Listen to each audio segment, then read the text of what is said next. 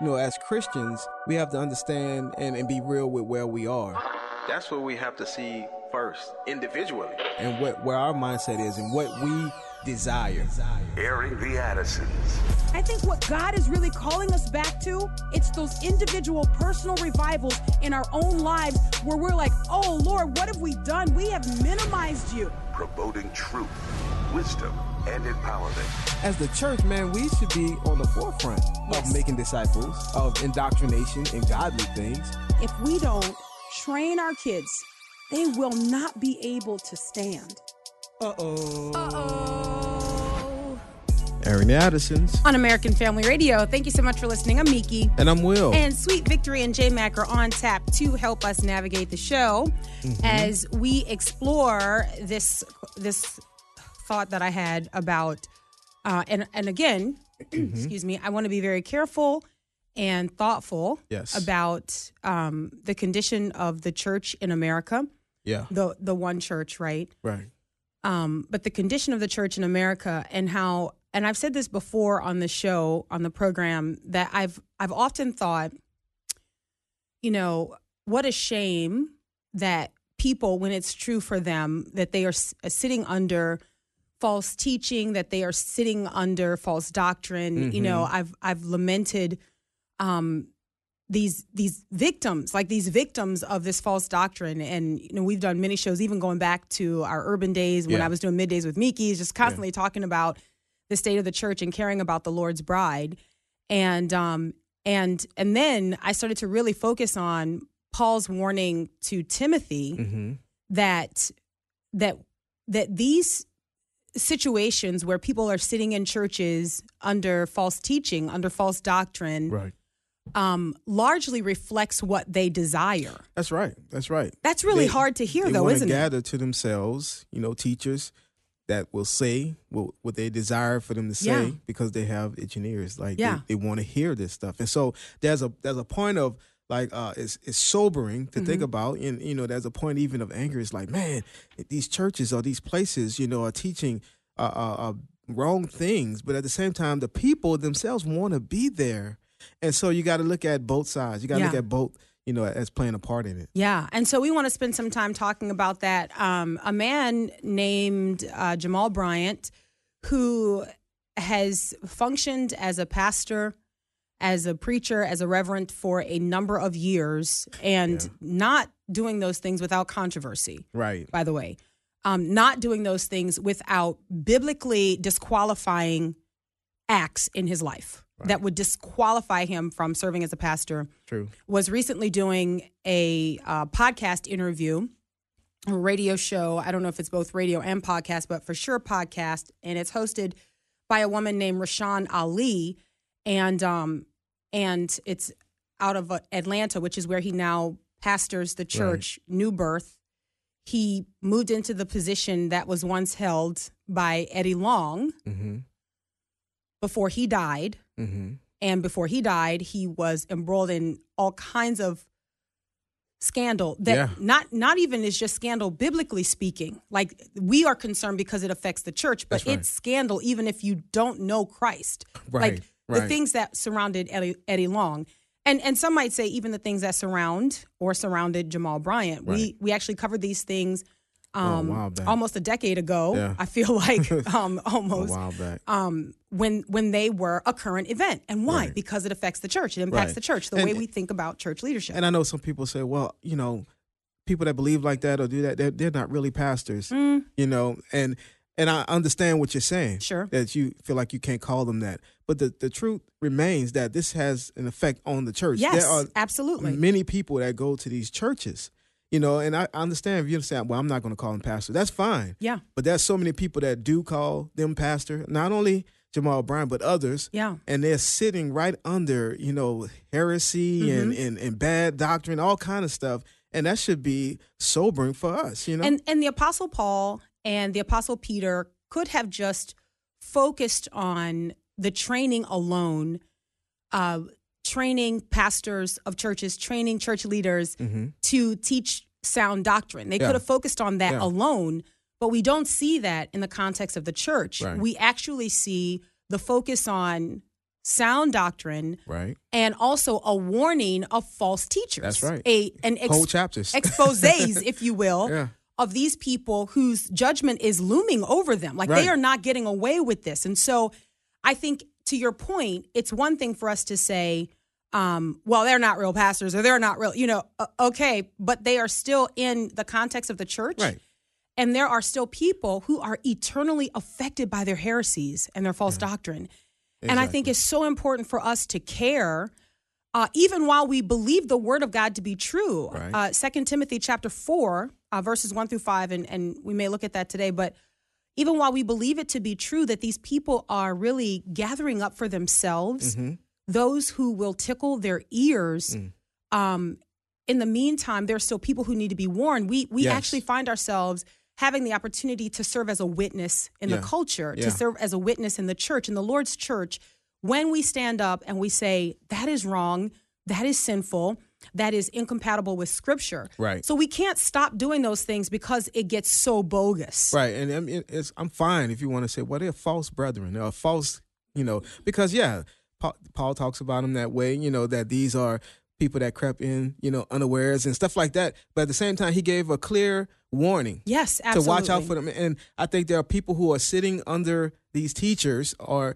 teachers like them that, man, need to be warned. Maybe they don't know. Maybe they don't really understand. And maybe hearing something like this would set something off. And like, man, I need to get out of here. It's time to get out. Like, because I think some people, and this is unfortunate. I'm not advocating for this, but I think some people have a higher threshold for like foolishness. That's exactly where I was. Like they have a huge lack of discernment. They have a high, or maybe so. Or maybe a huge lack of discernment. A lot of these people, they play on certain things that will keep people trapped, like race, like money, like different things. It's just sensual enough that it appeals to the person's fleshly desire. That's right. But it's also like mixed with, like kind of stirred in with a little bit of God's truth, right? And so for some people, it's like it's plausible. Like it could be that, that this is something that I've overlooked in Scripture. And so because of that, I think it's important for us to continue having these conversations. Yeah. I think it's important for us to continue playing the clips. Listen to me. When I say we cannot ignore this just because the occurrences are so bogus. When I say bogus, I mean so bogus, like so far out. And I don't mean in like the loopy, like I'm excited about this far out, man. Like, I mean like so far beyond the parameters of Scripture that you can't even get close with a 10-foot pole talking about God's word. Like, it's just so far out. Right. So I say that to warn people who are so steeped in Scripture, who, when you hear some of these clips, you're going to be like, but there's no one who would believe that, right? And well, but when you've got thousands, tens of thousands of people who do, then we've got the receipts to show that people do believe it. Yeah. And that people are duped. And I think the warning is to say to people, listen, you are in a church when you are sitting under false doctrine. And I know that this is shocking, and I'm not trying to be shocking just for shock value. Right. But when you are sitting in a church that is characterized by false teaching. Now, I'm not talking about, because we get emails. People write in and they say, hey, I'm concerned. My pastor brought in a speaker. My pastor brought in a teacher, or we are looking at doing this course. Should I be concerned about this? Okay, that's different. That's in a different category, right? That is, I'm trying to be active and engaged and watch what's going on. But when you are sitting in a church that is characterized by false teaching, like that is just what the church is sort of known for. When that is true, then it might be true, and I want to be very careful here, that the church that you are in is reflecting your values. Yeah. It is reflecting what you desire. Yeah. There's a reason that you're drawn. Exactly right. If it was not, you wouldn't be there. Like you would have, as soon as you heard it, you'd be like, oh, hold on. I'm something, out. Yeah, something's not right here. I'm out. Like, so it's feeding something, a desire within. Yes. The sinful desire within, really, what the Bible catering shows. to the flesh. Yeah. Yeah. And so I think even the clips that we're going to play, it's not half of what, the foolishness that goes on. Behind the scenes, quick jump, behind the curtain. Some of it we were just like, in preparation, we can't play that. Right. It's ludicrous. And I'm talking coming from a pastor doing a public interview about the church in general. Not only the church that he is pastoring, using that term loosely, but about the church in general, right? And we're listening and we're just like, no, we can't play that. Right. Nope, can't do that. And not because it's like so unbelievably like bogus, but because it's so inappropriate. Yeah. It's so like it makes us uncomfortable. It's like, we are like prone to give disclaimers. Okay, we do that. But there's some things that we're just like, let's not even offend people with that. They will get the point once they hear these things. So anyway, that's coming up today. And that's the question that I'm asking. Do our churches reflect us in many ways? Like the churches that we are a part of, is there something about us that is reflected in what is coming from the pulpit, what is happening in that service? Does it say something about what we desire, what we are longing for? Sorry about that. Are you getting into it right now? Is it time? But hey, before we do get into it, I know I am probably the worst person for just moving on. Okay. No, I think is that okay? Let's go ahead and this will be my last. This is my last attempt here. But I will say though that this talking about the Sabbath. Yeah. Okay. Yeah. This is not sparked by any other question. So I don't want people to think that somebody's pressing me on this. This is not sparked by any other questions. Right. This is sparked by something I was reading in my devotional time this morning. And I believe that God's word speaks, right? And so if there is the slightest chance that I am unclear on something or that I have misled somebody, I want to have a posture of humility before the Lord and before his people. And I want to make sure that I'm understood. So again, just to be clear here, I believe that the Lord has set apart a day of rest for us. Amen. Okay, let me explain what I mean when I say that. And let me explain what that looks like in our family's life. I want people to understand. So our family takes Sunday as our Sabbath. That is our day of rest. Our kids know this. We call it this is the Lord's Day, right? This is the day that we sanctify as different from the other days that we live life. They love it because on this day, they don't have to do any chores. I've gone to great lengths to try to explain to them, you have these 6 days to get all of your stuff done. On this day, you rest. And so much so, and I want people to understand this because I am not advocating for a throwing away of a setting aside a day. Remember, and I will have to say, you never said that. So okay, and you said that to me this morning. I know you said that. You were like, Miki, you never said that. So I just, you know how I am. Yeah. I have such a fear of God, and I have such a reverence for His Word that I want to be understood, and I want to be very clear. And so sometimes in the course of just talking, I feel like I don't know if I make sense as much as I think I'm making sense. You know what I'm saying? And so, okay, so good. So I never said that. But I want to make sure that it's absolutely clear because here's the other thing. I don't want to be guilty of communicating to people something different than what I practice myself. Right. You understand? Right. So we have a day that is set apart that we see as different from our other days of work, okay? The point that I was trying to make is that we do not believe that observing this day saves us. That's right. So we are not looking at this from any type of what I think would be characteristic of a Judaizer's perspective, right. Okay, where it's like trying to make you a Jew so that you can then become a Christian. However, what I would say is that when you look at the 10 Commandments, and I think this is important, all of the 10 Commandments as a warning, as what you will live out if you are a believer, are restated in the New Testament, with the exception of the Sabbath as we know it from Old Testament context. Right. What is restated in the New Testament is recognizing the Lord's Day, recognizing a day where the believers are gathered together, where they are worshiping, where there is a day where there is rest. So this would be in Hebrews chapter 10, right? Don't forsake meeting together, as is the habit of some. So I do want to make sure that it is clear that I am saying there is a day that is set apart. We call that the Lord's Day in the New Testament context, not like a Jewish Shabbat. Yeah. Okay, that's all I was trying to say. I hope that makes sense. We'll see. Aaron the Addisons, American Family Radio. We'll take the break and we'll be right back. In my brokenness, you are close to me. In my weakness, you're my strength. You are high and lifted up. You sit high up on the throne. You are God, God alone.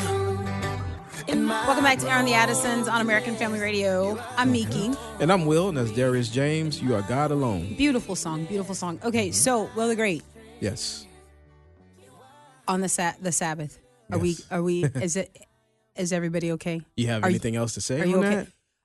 Any more points of clarity? It's just so important to me to be understood. Let me share the passage that I was reading this morning. And I was like, because I believe that God's word speaks. Yes. And I know that people don't appreciate this. Like when we say that God's word speaks, what I'm saying is that God's word speaks in real time to issues that we are navigating in life. That's right. Not that the Bible is alone disclosing revealing man's sinful heart, pointing to the Savior, telling us what it means now to live, having been forgiven of our sin.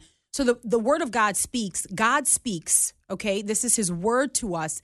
He speaks on all of those things. Yeah. And God's word speaks in the governance of our life every day. I wish people understood. I think one of the reasons that people don't read their Bibles is because they don't understand that. Like they don't recognize that God's word is powerful enough, is so powerful that it speaks in real time regarding our situations, that it is living and active. Yeah. Sharper than a double-edged sword. I'm not making that up. That's the Hebrew writer who said that. Okay. Right. So God's word speaks, right? So this is what I was reading this morning, and I was like, "Oh, Lord, have I been unclear about what I'm saying about the Sabbath and about recognizing and the distinction in the eternal day of rest, this day of rest that we've entered into, that we are no longer laboring and trying to keep the covenant, trying to keep God's law, I should say, trying to keep God's law as a way to justify ourselves. That's the point that I was ultimately trying to make based on the call that we got. All right. So this is what I read this morning, and this is what made me want to return to this conversation. It was in Matthew chapter 5, and I'm going to start at verse 17. It says, "Do not think that I came to abolish the law or the prophets. I did not come to abolish, but to fulfill. For truly I say to you, until heaven and earth pass away, not the smallest letter or stroke shall pass from the law until all is accomplished. Whoever then annuls one of the least of these commandments and teaches others to do the same shall be called least in the kingdom of heaven. But whoever keeps and teaches them, he shall be called great in the kingdom of heaven." And so I read that, and that's just one of those moments where, because I fear God. Yeah. And I don't have any problem saying that. Like that's, people try to have this I don't know, confident approach. No, I fear God. God is holy and his word is holy. And so when I read that, I just paused for a second and I thought, Lord, I want to be absolutely clear on what I am saying, right? I want to be absolutely clear that the Lord has carved out a day that he has made for us that is a day of rest. It is also a foreshadowing of the eternal rest that we enter into in Jesus Christ, that we are no longer striving for God's approval. We're not keeping the law as a means of our salvation, right? That the law was a schoolmaster to lead us to Christ, right? That we understand that.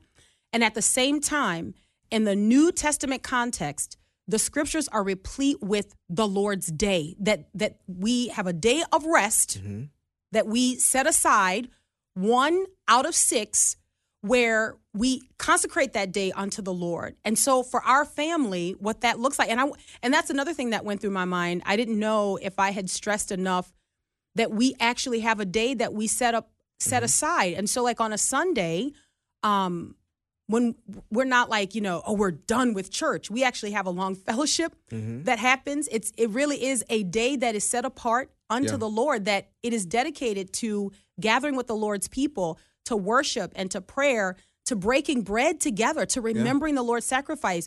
So we don't rush through the Lord's day. It's not, we did our 30 minutes and then we go home. And this is different for our fellowship. So I take that for granted.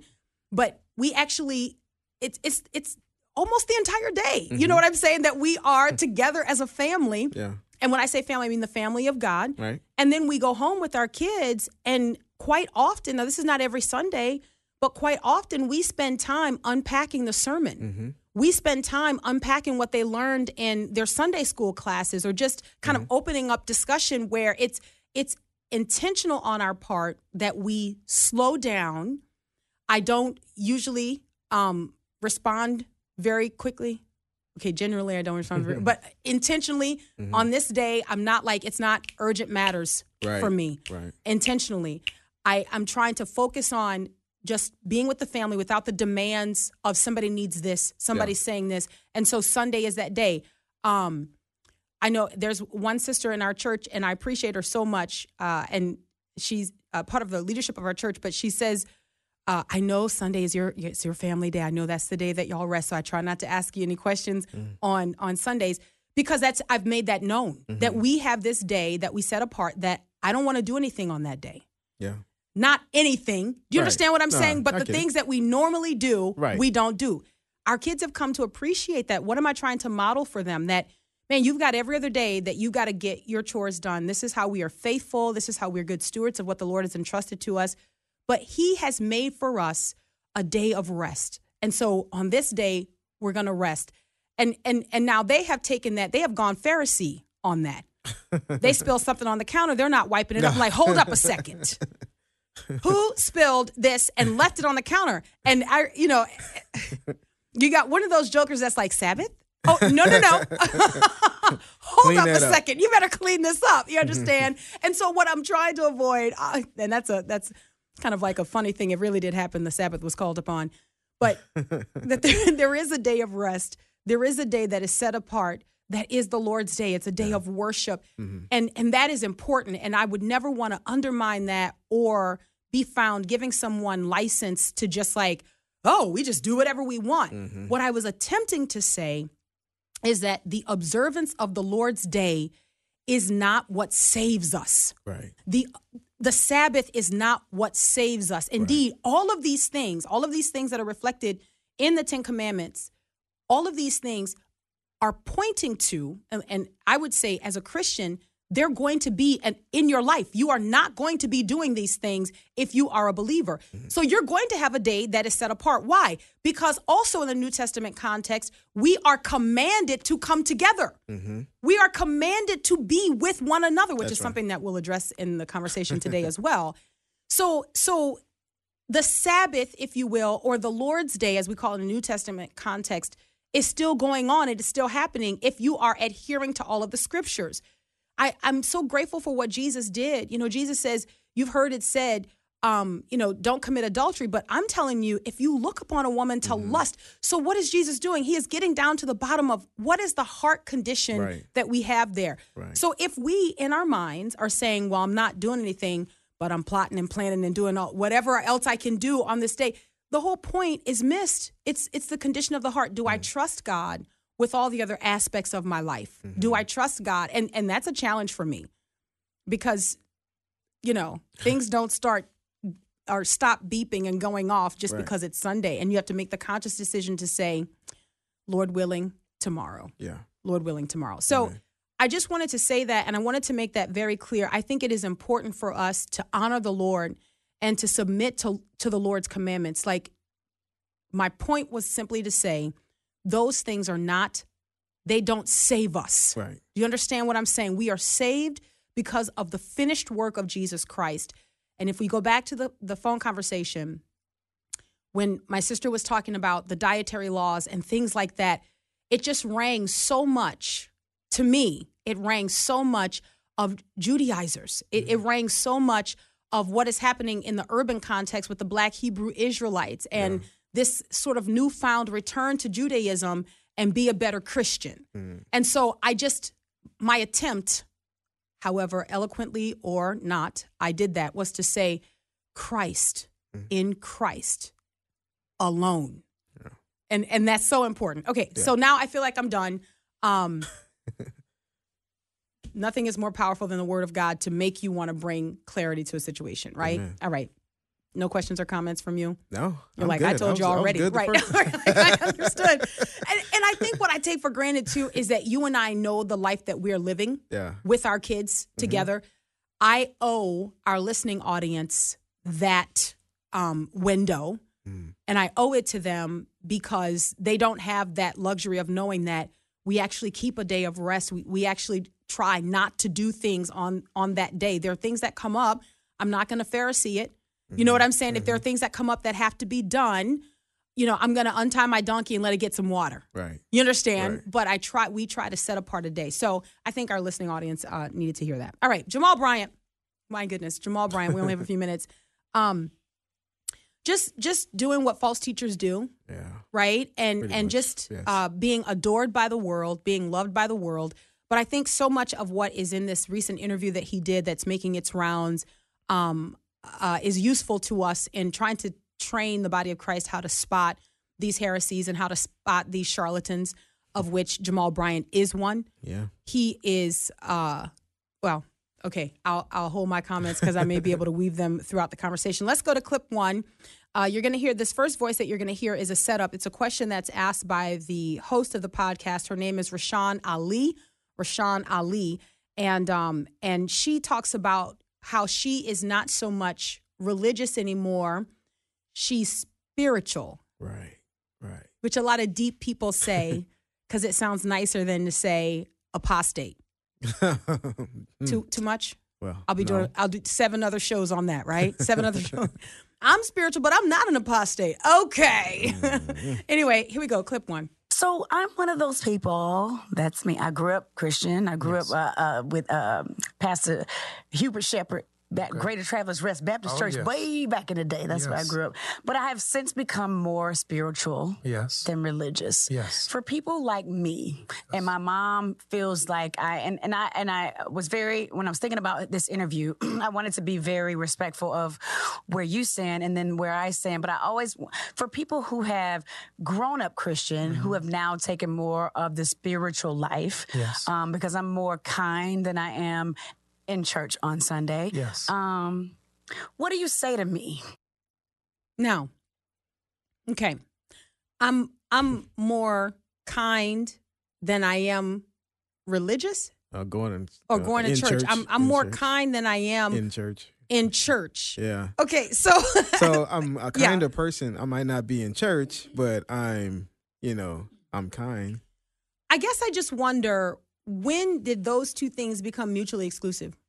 Like, that would be my first thought. Like, so how is it that the person in church is unkind? Like, in her mind, I think she is saying that she believed that church people are mean. In other words, they are associated with truth telling. Okay, so I'm more kind than truth telling, because more tolerant if you're trying to figure out the comparison here, like, it almost seems like a mismatch, right? I'm more kind than in church. If you try to figure out, okay, so where is she going? What connection is she making? And this is just me. I don't know if you make a different connection. My connection is that she is saying kindness is mutually exclusive of truth telling, and truth tellers are found in church. And historically, truth tellers found in church have told the truth. They have been unkind. Right. Okay. Yeah. So I don't know if you make a different connection. Well, that's the connection that I make. It would be similar to that. I would think she would say that church folks are unkind, they're mean, and it's based upon the rest of the conversation that we heard. Yes. I think she would feel like church people are not tolerant. So I'm more religious. I mean, I'm more spiritual than religious. Yes, now, which also means that I get to be tolerant.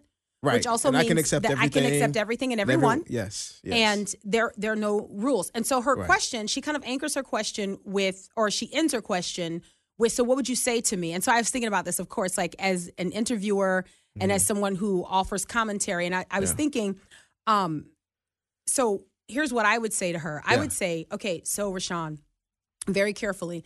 So spiritualism has always been a draw because it offers religion, right, without any requirements. So then my question would be, why were you ever a Christian? And then I would wait and I would listen. I would actively listen to her answer. And then I would ask, what has changed about Christianity that you understood that makes it no longer necessary?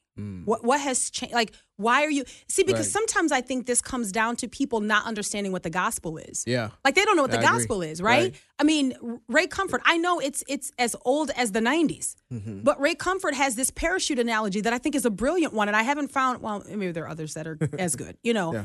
But if you're on a plane 30,000 feet in the air and the stewardess says, put this on, the plane is going to crash in 5 hours. Yeah. Well, you'd be like, can we land it? I mean, we got that much time. Can we land it? Whatever. But you put the parachute on, and it doesn't matter how smoothly you're flying. Yeah. You know that you're going to crash, and your only hope is this parachute, right? But if you say, put this parachute on for a more comfortable flight, you'll have a better flight. Right. Well, if your flight is not turbulent, why should you keep the parachute on? What's the reason? It is only the promise that this is going to save you from impending judgment, that there is destruction coming, that you're like, no matter what, I don't care how uncomfortable I get, I am not taking the parachute off, right? I mean, simple example or illustration. But for so many Christians today, they are Christians only to have a better flight. They just want a more comfortable life. They want their best life now, right? That's it. All of those questions, and probably more that some of our listeners have thought of, would have been great responses on the part of the pastor here. I think the answer from her would have to be something to the effect of, I grew up in church. It's like a cultural type thing. Yeah. I wonder if there is a real reason. And I think she would have to kind of think about that to see, why was I a Christian? I bet it had to do with, we went to church when I grew up. That's where we went. I think you're right. That's what we did. And it was culturally normative to identify as a Christian and to have all of the habits and practices that we had as Christians. This is just what we did. Right. So I think impressed on that. I think you're right. I think that's probably where she would land. Mm-hmm. But wait until we get back on the other side of the break and let's see what the pastor actually said in response to her question. That is coming back on the other side of the break. Aaron the Addisons. Stay right there. Feel thorns where my crown was. I'll be weak, but I'm alive from the dust until dawn. Yeah, I'll survive, 'cause I got sweet victory. Nobody can take it from me. Sweet victory, 'cause I got sweet victory. Yeah. Welcome back to Aaron the Addisons on American Family Radio. Right before you pointed out, I was just kind of really getting into it. I'm Miki. And I'm Will. That's Triple E. Sweet victory. All right. So Pastor Jamal Bryant, look, he is known as a pastor. He calls himself a pastor, preacher. He pastors New Birth Fellowship. Missionary Baptist Church in Atlanta, Georgia. Yep. Okay. We've played a clip from him before where he said they didn't need a walker. They needed a runner. They needed Warnock. And so, got him. There's great rejoicing in that congregation. They got Warnock. He also, and I don't know if we have the clip here today, but anyway, so before we went to the break, he's being interviewed by a podcaster who says, I'm spiritual, I'm not religious. And then she goes into, whatever. Mm-hmm. And then what would you say to me? Mm-hmm. Okay. Before the break, we set up kind of how we would respond to her and love. Like, I mean, we want to win her back, right? If you were once a believer, right? Can we win you over? Yeah. Can you But no, that's not what happens. Jamal Bryant responds this way. This is the largest demographic of Africans living in America who don't go to church. And it is testament not to you, but the failure of the evolving of the church. Mm-hmm. But I'll give you one example. Black Lives Matter is a stumbling block for the church because it is the very first civil rights movement in the history of America that, one, did not come out of the church, and two, is not led by a religious figure. And what my grandmother would put it this way, your slip is showing. Is that the black church has exposed that they don't know how to support what they don't lead. I'm not religious. I'm not a Christian. Well, she didn't say that. Let me not go further than she goes. I'm not religious. Spiritual. I'm spiritual. And the reason is because the church didn't support Black Lives Matter. The reason you're spiritual... Because Black Lives Matter didn't come out of the church. Okay. It's a civil rights movement. He says it's a civil rights movement that didn't come out of the church. Okay, but again, I'm asking you, what would you say to me? I'm more spiritual than I am religious. Why? I'm trying to make the connection, like seriously. And that's, I mean, his answer didn't make the connection. No, like, he didn't. I don't understand because Black Lives Matter didn't get the support of the church. And okay, he also says that the church is not keeping up. Right. The church is not being, it's like not being Beaver. relevant. Yeah. So let me tell you what I perceive to be happening in responses like this is that he's got his pre-programmed set of responses and like catchphrases and buzzwords that are like the liberal talking points. Yeah. This is what I'm allowed to say. And so it's like, blah, blah, blah, blah, Black Lives Matter, blah, blah, blah, blah. Do you understand what I'm saying? It's like, drop that in. And I'm just going, wait a minute. You have a person who possibly, right, eternity hangs in the balance for her. And she says, what would you say to me? And you say, the church didn't support Black Lives Matter. Points. That's why you're not in church. But it actually doesn't stop there. No. Because as he continues, as he continues in the conversation, he's talking about how society and culture continues to change and evolve and move. Right. And he says that the church is not changing and evolving and moving. And this also is a problem. This is clip 3. Society, Rashawn, changes every 4 years, but church culture changes every 4 years, but church culture changes every 20. Ooh. So the average church is 15 years behind schedule. So those of you who watching, your church is so proud to be on Facebook, but all the youth are on TikTok. They are. They stopped being on Facebook when their mother tried to friend them. So you got to figure out, how am I relevant and how do I repackage?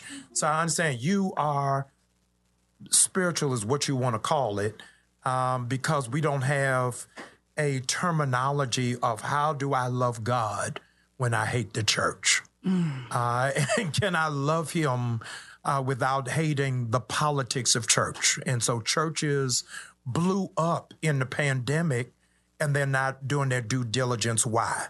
They grew up because we went virtual. So now I can go to church and I ain't got to worry about being judged by what I got on. Right. Now I can go to church and you ain't going to judge me because of my tattoos, because of my piercings, or because I have a same-sex lover. What? Throw the flag. Throw the flag. On the play. We're back in. We are back in. So, okay. You are spiritual because you hate the bride. You are spiritual because you hate the church. And you haven't figured out a way to be able to love this God that you've created, right? While not being aggravated by the representation of what he requires on this earth. Yeah. You understand? Yeah. So the reason you're spiritual is because it requires nothing of you. You understand? Exactly. You don't have to worry about the requirements of the faith. You don't have to worry about the one another's of the faith. You don't have to worry about the commands of God that presumably on any given Sunday are being preached in the Lord's gathering. Like, you don't have to worry about all of these high standards that are before us as Christians, that we now are bound to live by when we say we are Christians. So the reason you're spiritual is because the church is irrelevant to you. Right. And even more than that, now, because of the pandemic, we've gone virtual. And so I don't have to worry about the clothes that I'm wearing and people judging me. Don't do it. And I don't have to worry about the tattoos and earrings I have. And, don't do it. And I don't have to worry about the same-sex partner. You did it. That's what he said. So this is a pastor saying that the reason churches saw online growth, right, is because go to the last portion. That's probably my safest place to land. Let's go to the last portion of what he said. And the reason churches exploded was because people are able to have whatever type of partners they want and not have to be convicted, not have to be judged, right? So not have this external friction that says, that's not right. The Bible says. The Bible says. And remember, let's go back to her original comments, right? She's more spiritual than she is go to church. Or what did she say? She's more spiritual she's more kind than she is in church. Yes. And so what is afforded to us by being able to stay at home and just watch online? Like, you don't have to be bothered by having your life match up with what is being preached. Right. Right? You don't have to worry so much about having this consistent walk where and this is body life, living together. The one another's. We have the blessing of being able to be scrutinized and to scrutinize. Like, it is a two-way blessing, right? Yeah. That I have people who can say, that's not in Scripture. And I have people who can say to me, that's not in Scripture. You went too far with that. Do you understand what I'm saying? Yeah. But when you're online, as the pastor is saying here of New Birth Missionary Baptist Church, when you're online, you get to be whatever you want. Yeah. You don't have to love the Lord's church. You don't have to love the bride. Our brother Abe, he was preaching on this a couple Sundays ago, Sunday before last, and he used the example. He goes, how can you say you love God and you don't love the church? You don't love his bride. Right. Right? He goes, see how it works out for you if you tell me you like me, but you can't stand Maria. Right. Like, just think about that. I like you. Can't stand your wife. Can't stand. Like, and I don't think in any other context we would allow for that. But this is the type of new age mixing, right? Where really what we're talking about is motivational speaking. Yeah. Because where is the provocation to holiness? Where is the provocation to be convicted by the Lord's word, to fear him? This goes back to us talking about sinners in the hands of an angry God. You know, where is that type of conviction? Again, the Jeremiah. Yeah. When church is optional, right? When church is optional, it is because the person does not know what their options are. Do you understand? Like, think about that. Like, when church is optional, when you get to just decide, it's because you really don't know what decision you're making. Right. You don't really understand. Because to understand that to reject Christ and to reject his sacrifice, an eternity of destruction awaits you, is to really not be pressed to make the choice. It's like you're like, no, I don't want that. No, I don't want that. I recognize that I deserve God's judgment and I want to be reconciled to him through the Lord Jesus Christ. Yeah. That's your desire.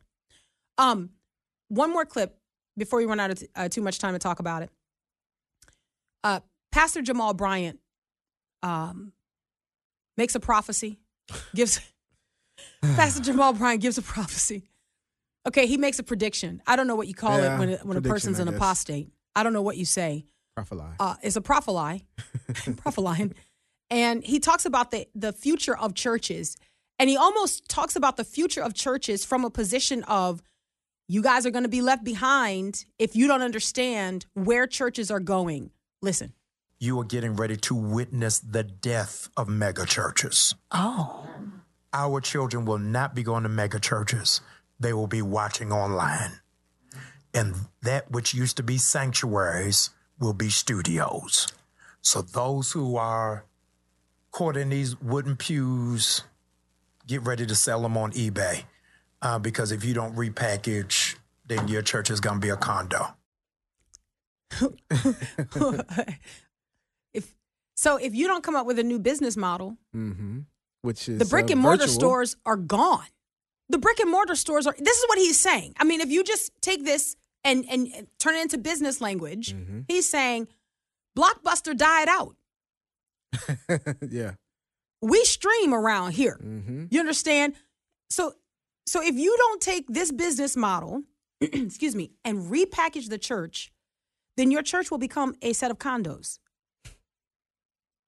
Guys, how far do you have to be away from understanding God's word to even suggest that the quote unquote wave of the future is a church that requires nothing of its members, that suggests, hey, we don't really need one another. Like this whole coming together, which, by the way, again, Hebrews chapter 10, verse 25, don't forsake the meeting, right? Don't forsake the gathering together of the saints, right? As is the habit of some.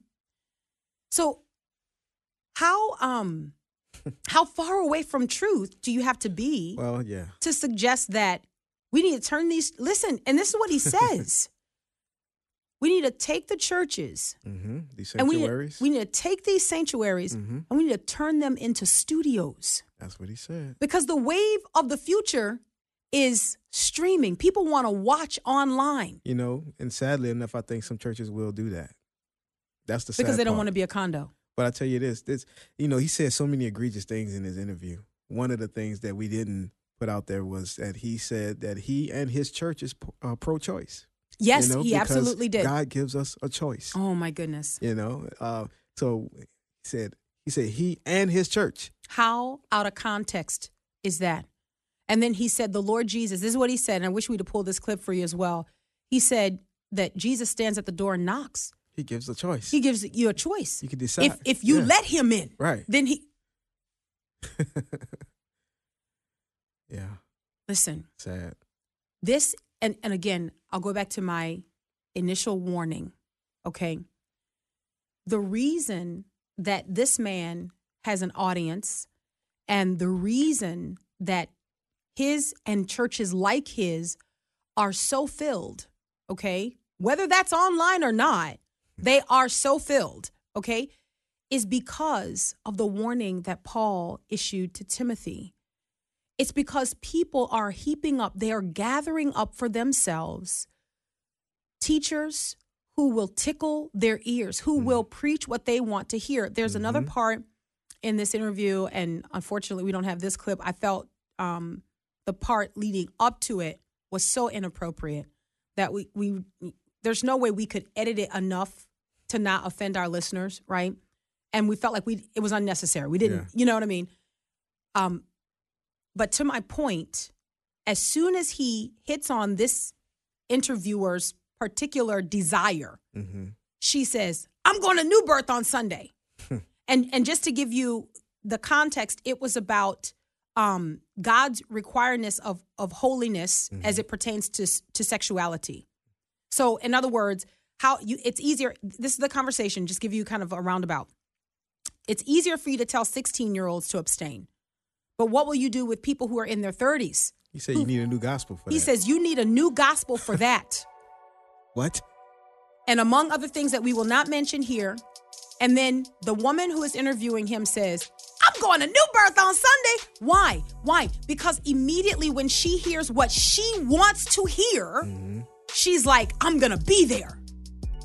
So I used to feel like a sorrow, and I still do feel a sorrow over these churches that are filled with people where they are being taught false doctrine. But I realize that God's word is true, that these people have gathered up for themselves those who would preach what they want to hear. Yeah. That's sad. So their churches really are a reflection of their desires. Guys, let the word of God shape and transform our desires. Amen. Until tomorrow, Lord willing. God bless.